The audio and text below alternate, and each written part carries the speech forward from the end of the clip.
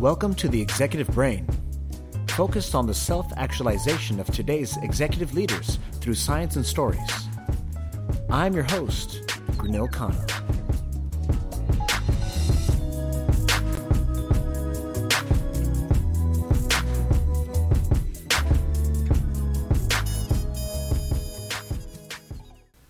Executive Brain is initially launching with the first segment called Techniques from Coaches. This is the first of many segments which will be coming up in the approaching episodes. In Techniques from Coaches, we will be speaking with executive coaches who are highly experienced in their field and share their scientific knowledge as well as coaching methodologies.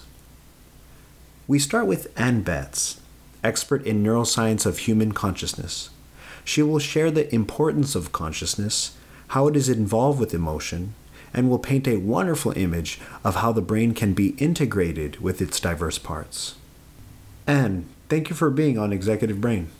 No, I'm thrilled. Thank you for having me. I'm looking forward to our conversation today. Excellent. Well, basically, I just know that you have so much depth, and I'd like to start there. So the first question I ask for you is, just what's the deep end look like?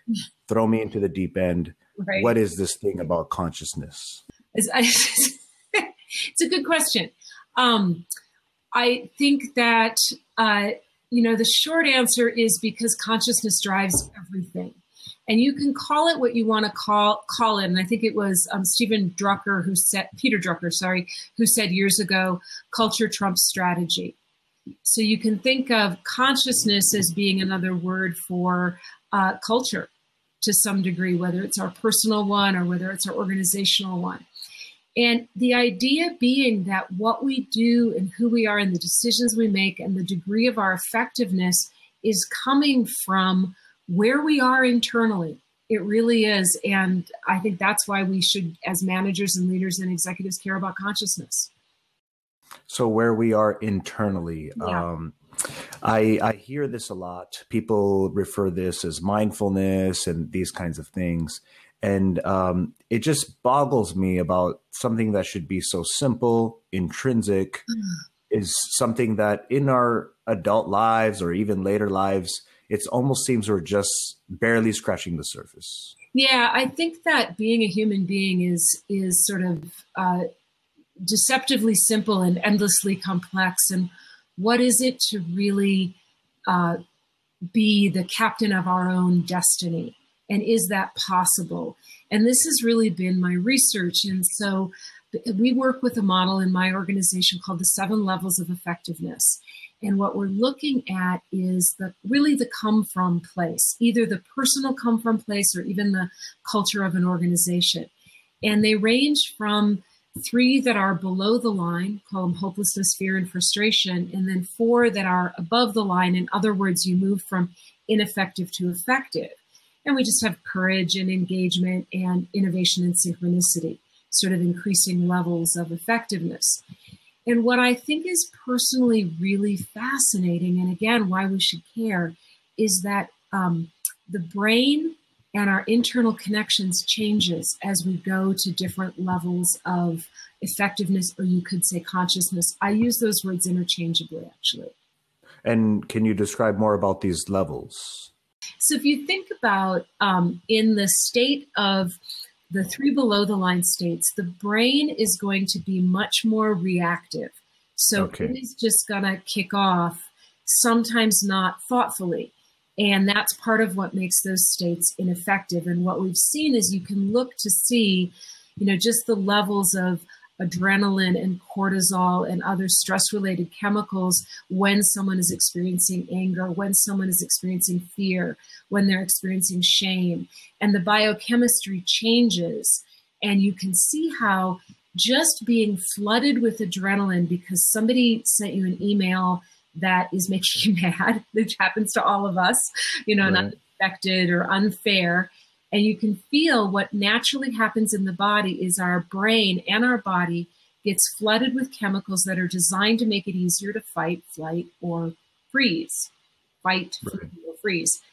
And these chemicals make it harder to think. And they're designed to do that because if you are in the middle of, a saber-toothed tiger coming at you, You don't want to have to stop and think, well, could I fight that saber-toothed tiger? You want to be able to just run, probably run in that case, or freeze, or something that's going to be more protective. And we carry this with us today, even though there's no saber-toothed tigers, there's disappointing emails, there's traffic, there's an angry boss. All of these will have a chemical response in our brain. Mm-hmm. And the more fundamentally, the less work we've done in sort of being aware of our reactions, calming ourselves down, all of those things help integrate the higher brain with the more lower brain, more in the middle of the head, that's responding more automatically.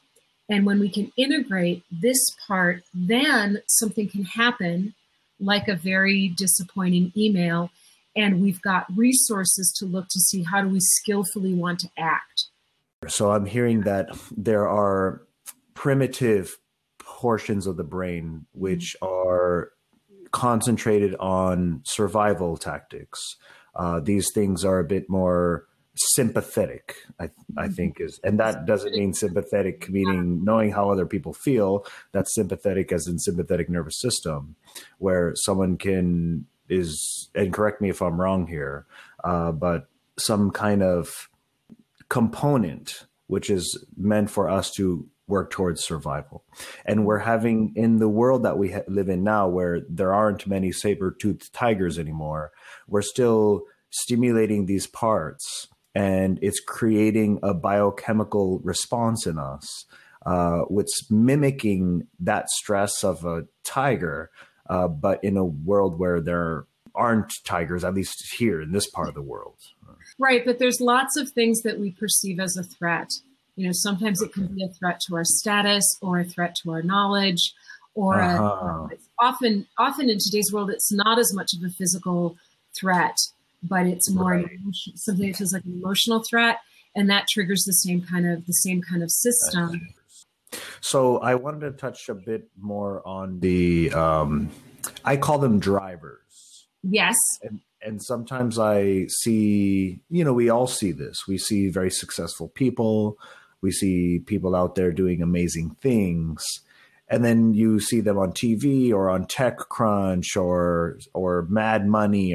And then I find myself questioning, what are they chasing? What do they want? And the saber-tooth tiger conversation, of course, we don't have them here in the Bay Area or where you are in Santa Fe. We actually have mountain lions. Mountain lions, yeah, it's close enough.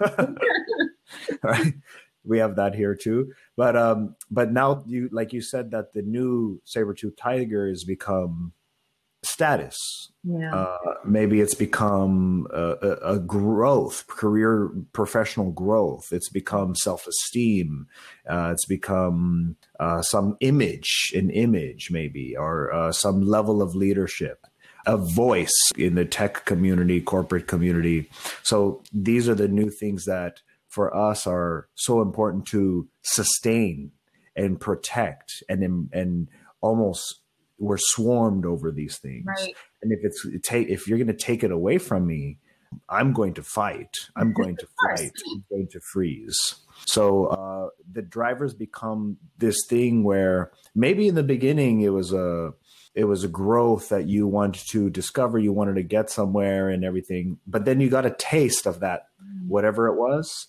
And now that thing becomes kind of like a venom, and you start being so protective over it, and it becomes your livelihood, and your driver ends up becoming that, which is more fueled by the midbrain instead of that healthy midbrain to prefrontal cortex balance. Right. The research says that status is addictive. And so if I feel like my status is above somebody else's, I'll get a hit of dopamine, which is it's cueing us to keep doing that because it kind of feels good. Feels good. Right. And so, but what we also know is that true innovation, true effectiveness, what starts to happen is that desire for personal being better than someone else starts falling away. And that's when you actually get solutions that can change the world. or ideas that can change the world, when it isn't about, let me prove that I'm the one who's better than the other one. That's a fairly low, it's actually a very low level of consciousness. The challenge that we have is, do we come back to our own soul? My personal peace and happiness and feeling like I'm contributing to the world is actually more fulfilling than that little jolt I got from being the smartest person in the meeting.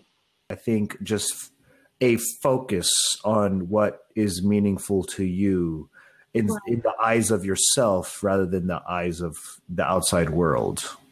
Yeah, absolutely. And, control is a big issue. And I think that that's part of what's the complexity of having higher status is it also often gives you somewhat more autonomy, and that feels good in its own right. So I'm always looking at, in terms of effectiveness, what's the motivation behind it? It is not wrong to want to be a, keynote speaker and share your message with lots of people or run a really powerful organization. There's nothing wrong with that. If you are doing it only to prove that you're good enough, you probably will not be sustainable. Mm-hmm. But if you're doing it because the passion to contribute something and the passion to figure something out or create something is so big, that is a more sustainable energy. I hear you. I know what you mean.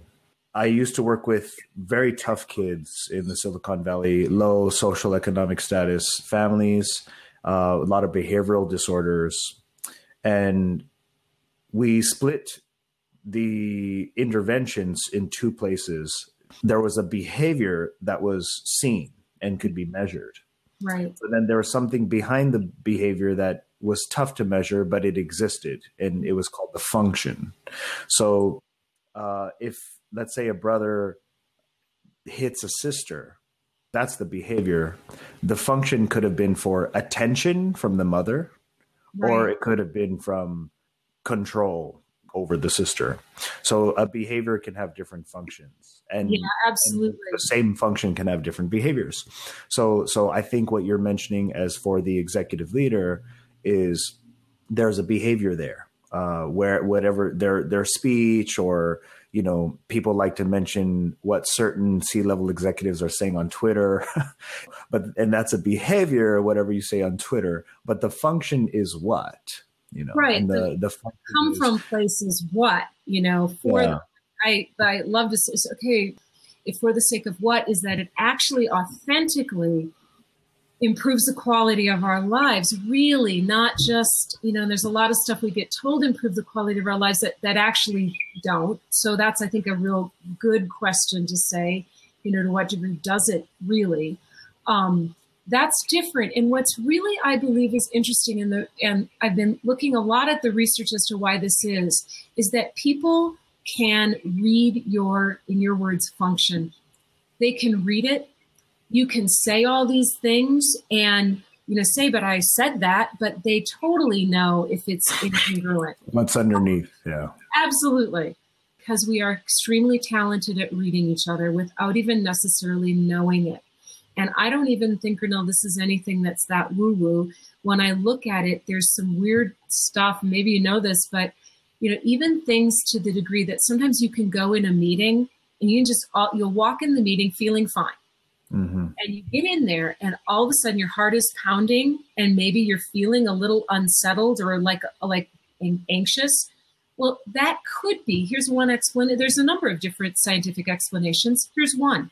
Someone in that room or who was recently in that room was upset and stressed, and you're smelling it. And what your body is exactly. Or you're actually literally smelling the stress chemical. You are smelling the cortisol without being able to notice that there's any odor. And then your body is mirroring that so that you can have that experience. And I think we do this in order to actually understand each other. We read the micro expressions on people's faces. We read the micro tone in their voice. We can tell a lot about where people are coming from. And we listen, really, frankly, people, I think everybody knows this, we listen more to that than we actually do to what they're saying. Right. So. Yeah, I have a word for this. It's my personal word. It's not something that is in research papers, and maybe it is. I call it. Let's hear. I call it frequencies. Yeah. Yes.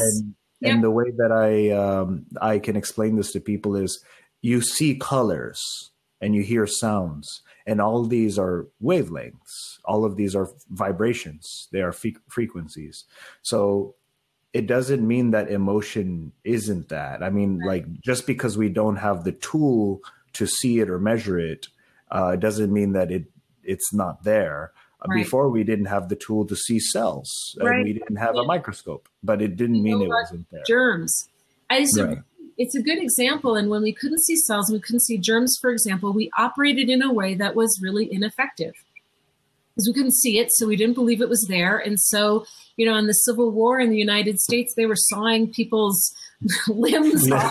They weren't even washing the saw, much less their hands. And I think that's a really good analogy for sometimes how we are with each other. We have a sense of something. We don't know how to validate it. It doesn't seem real in the way that other things seem real. I touch my computer like that. And so we ignore it and we pretend it doesn't exist, when really what's happening is we are basically vibrational frequencies bouncing into each other. One of the things that I think is really crucial for all leaders to understand, all humans to understand, but particularly leaders, is, and this may sound really obvious, but give me a little rope. You can't turn off and turn on your influence. And the bigger a leader you are, the more you've got, the more people are watching you and the more influence you have. That's right. All the time. And I think sometimes people hold it in their brain, mostly because probably they've never thought about it. I never thought about this until I did a really good leadership program about 15 years ago. And they said, you're always having an impact.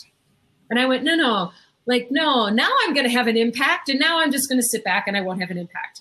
And this idea that, when you really think about it, you realize if I sit back in a meeting, that has an impact. If I alter my posture even by an inch, it has an impact. If I roll my eyes, that has an impact. If I'm seething with anger but smiling, that has an impact. Everything has an impact all the time. We don't turn it off and on at will. Yeah. And so there's a place, and I think it's a real paradox as a leader, as a human, to be true to myself, but also responsible for my impact. And saying, and sometimes it's just a question of numbers. If one person takes you wrong and everybody else mostly usually gets you, that may have more to do with their own psychology, and that is a factor, a big one. But if consistently you're being told something like that you're not being sensitive enough to people's needs, that you're not involving the team enough, and this is a fairly consistent message, I think 3 or more, you got to listen to that, because whether you think what you're doing is involving the team and being sensitive, clearly it's not reading that way. And if the impact you want to have, you need to be aware of how it really is reading. Are people getting your intent? And if not, then what can you do? Yeah, especially as a manager or as an executive leader, C-level person or top-level management, that status is pretty blinding. And for you to just want to know what goals you want and what that needs to be achieved by the end of this sprint or this month or this fiscal year, and you're just making everybody be on the amygdala state because of what you want to achieve and who the shareholders are and what they're expecting and what the board wants to hear in the meeting. So it's very simple to, I guess, ignore that or be oblivious to that. It's, I think about the toward and away. So when the leader is more integrated, more thoughtful, both in multiple ways, but let's just think of it as heart and head. When the leader is more connected here, that doesn't mean they don't care about results, but it also means they're aware that human beings are carrying them out, the emotional connection part. Mm-hmm. And when that leader is more integrated and is less of a dictator and more likely to ask for input or say, okay, Gernelle, well, how would you handle this? And empower their team. Really empower and really treat them as real assets. And I think there's a difference between treating someone as an asset and treating them as a resource. We spoke about this, I think. Yeah. Remember the truck example? Oh, yeah. Remind me of that. Yeah, you said something like the human resource, the workforce is like a truck where you just grab a couple and put them out there and work. But then I said, but we treat our trucks better, actually, because at least trucks need to have gas and oil change and air filters and things such as this. We know that it's going to break and go to the shop. We know that the moment we buy a truck, but a person, we just think an ever-flowing fountain of youth that never tires out and never runs out of energy. Yeah, I know. I love that because a truck will stop when it runs out of gas or if its engine's overheated. It'll just stop.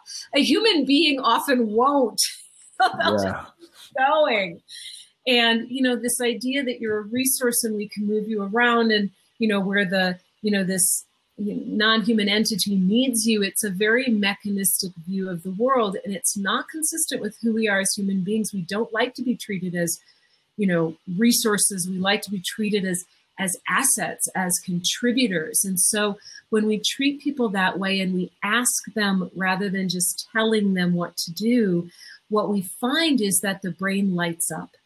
Folks were more collaborative in the coaching, more asking questions. And this is true of a manager. You don't need to be a coach, but finding out what people are thinking, what they're wanting, what their own ideas are. What it did is it got the brain, got areas of creativity, emotional receptivity, even areas in terms of visual perception, their ability to see more got better when they were treated in that way. And Gurnell, I'm sure you've seen this in organizations. That's basically how they're operating, fighting, running away, or just absenteeism or presenteeism. Yeah. Yeah. And it's sad. It takes away a lot of creativity as well as performance. And it's kind of a dichotomy because job interviews are not easy. You get, if you go to Amazon, you have to go through 7 interviews all day, 8 hours, so these things are not easy. So to go through interviews where you have to be pretty sound, pretty sharp, creative, stay in the cognitive level as much as possible and balanced just to get the job and be told what to do. It's like a kind of a dichotomy. So the coaching is the coaching mindset as a manager, as a leader, that openness to listen and kind of allow that creativity from your team members to seep out. I think can create a lot. And you've seen this in like Google's 15% time. I think they had a rule where you could use 15% of your workday to do whatever you wanted, your personal project. 3M, the company that makes the adhesives. Yeah, I think they had to. I'm from Minnesota, so I know that one. And they've created amazing things by not forcing the brain just to narrow down and get stuff done. And so it's great examples. Yeah. So I think the Post-it note, which is like we're everywhere. Our offices run on the Post-it note. It was created by someone being just creative. Yes. So the other piece about this is that we know that the more creative brain is when our minds are wandering. We're taking away from the amount of creativity we need to actively put ourselves into as far as that space. And what does that mean? What is an example? Well, Newton, when the apple fell on his head, then we come out with the physics formula. When he was just sitting under a tree. Or you think of Einstein. I was thinking of Einstein playing the violin. Right. So. Yeah. And being hours in front of a chalkboard, nothing else. So just the ability to kind of connect only with yourself and your work, connect with a time to just be creative, find a time to just be creative. Yeah, I get that. Those are great examples too of those aha moments that don't happen when we're just pushing. It's a different network in the brain. And the technical term is they're anti-correlated. And what that means is they work kind of like a seesaw, that to the degree that you get focused on task, and there's something called the task positive network. And that's when we're really trying to figure something out, making a plan, doing a budget, being very actually focused on an actual task. That's one network. And then there's another one that's the default mode network. And these two work in opposition. One of the things that I've found really helpful as I've worked with leaders is to say there are two ways of working. And if you are smart, you will use them both. It is limited to only use one. You're limited in what you can do. And so saying it is a way of working to say to yourself, I am having a big challenge with this employee. I don't know what to do with it. I'm going to go take a walk and I'm going to let my mind wander and see if I have any insights. 10 or 15 minutes even. That is a way of working that in that case, you'll probably have some insights. You might even see where you're contributing to the challenge yourself. You might get a metaphor. All of those things are going to be way more helpful than if you sit down and script out your conversation with the difficult employee, because you're going to understand more. This is the network that gives us understanding. The task network just helps us take that understanding and move it into action. So it's important, but it's not where the real juice is. So two different ways of working. One of them is hard and one of them soft, and they are equally valuable. You just need to know when to use which one. Timing, yeah. I did want to touch on really quick the left brain, right brain. And you mentioned the left brain, right brain from someone who's, let's say, a high performing coder or a programmer, and then to the point where this person enters into management, or let's say mid-management transitioning into top management, and then that left brain, right brain switch and their challenges with that new position that they're in, and the way that they have to use their other side of their brain more in this new role. In the right brain, I think that's a beautiful thing. The right brain really understands that. And it is actually literally the place where we experience oneness and where boundaries fall away. And what the research does, I don't have time to go into a ton of it right now, is that the most effective leaders, just trust me on this, the leaders who elicit the strongest toward response in their people are those where you get more firing on both sides. Both sides. Strategy, dissection, all of that, as well as big picture. I was talking about like math prodigies. Math prodigies are incredibly well integrated, at least vis-a-vis math, because it's this, oftentimes you have the answer, you see the wholeness before you see the parts. So it's not, this rumor that all of the STEM sort of skills are left brain. Not if you are at the top of your game. You are going to have both the big picture and the breakdown simultaneously. You're going to actually need to be really, really well integrated to really excel in any field. Yeah, the right brain is like the internet, and the left brain is like the URL. Oh, like the actual... good. Yeah, that's good. I love that. I love that. How do we bring this all together, and how can we, in our understanding and our expertise, in the the background that we have, and in the world that we live in, this fourth industrial revolution, is where can we contribute? How can we help to the leaders out there? Because they have such an amazing role. They have such a great role and an enormous amount of responsibility. So what can we say to them, and how can we scale this idea of consciousness, right brain, left brain, toward state in the organizations today? What can we do? People that, maybe have a robust skepticism, and I want to really honor that. I think it makes us all better. People that are saying, don't just tell me, we're energy, show me. How does that work? Two reasons. One is they can start to explore for themselves, and they can see, does this make sense? And it grounds it. It makes it tangible. And it makes how we respond as human beings more normal. Now, when we understand this is the way a human being responds in situations of stress, for example, we then, I think, have more choice. And I think that's what it comes down to. If you're on the consultant, OD, coaching side, I think what it comes down to, if you're working with leaders, is to help them be more integrated. Don't help them be more of one thing or the other because it feels like it's right or it's rewarded in that context, help them be more integrated. They will be more effective if they're more integrated. And ultimately, everything flows from there, including profit, linking our different parts. And that's my definition of integration from Dan Siegel. Linking up all of the aspects of who I am and knowing there's a time to lean in either direction. So I think that's my simple answer.